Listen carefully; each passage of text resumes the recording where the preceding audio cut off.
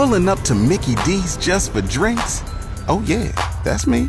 Nothing extra, just perfection and a straw. Coming in hot for the coldest cups on the block. Because there are drinks. Then there are drinks from McDonald's.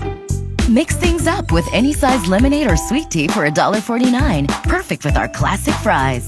Price and participation may vary. Cannot be combined with any other offer. Ba-da-ba-ba-ba.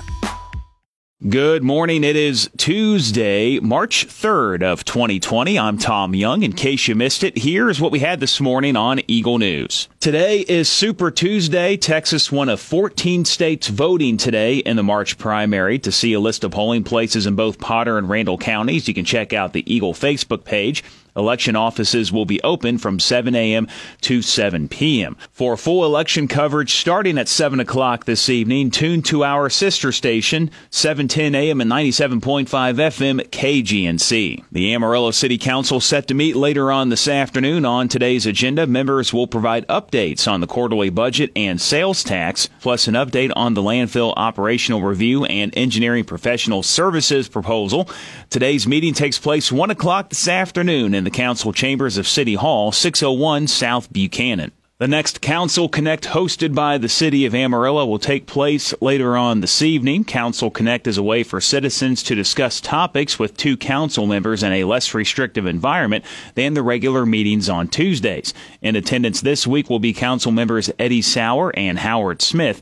The meeting will begin at 5:30 p.m. at the Amarillo Downtown Library, 413 Southwest 4th Avenue. Construction set to get underway this summer on the next phase of State Loop 335 upgrades. The project, funded by TxDOT and the Amarillo Metropolitan Planning Organization, will cost a little over $50 million. The project will tie into the new location of Helium Road to Southwest 9th Avenue and will include construction of the new Loop 335 frontage roads, a two-level interchange at the Loop and I-40, and ADA sidewalks along the Loop.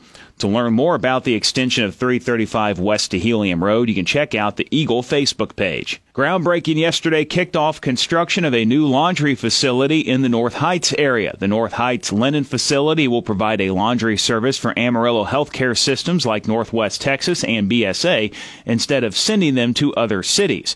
Puff Nigos with the North Heights Linen Association. It's going to reduce the costs for the hospital. It will also reduce their carbon footprint because they're not running trucks back and forth from Amarillo to Albuquerque and Oklahoma City every day.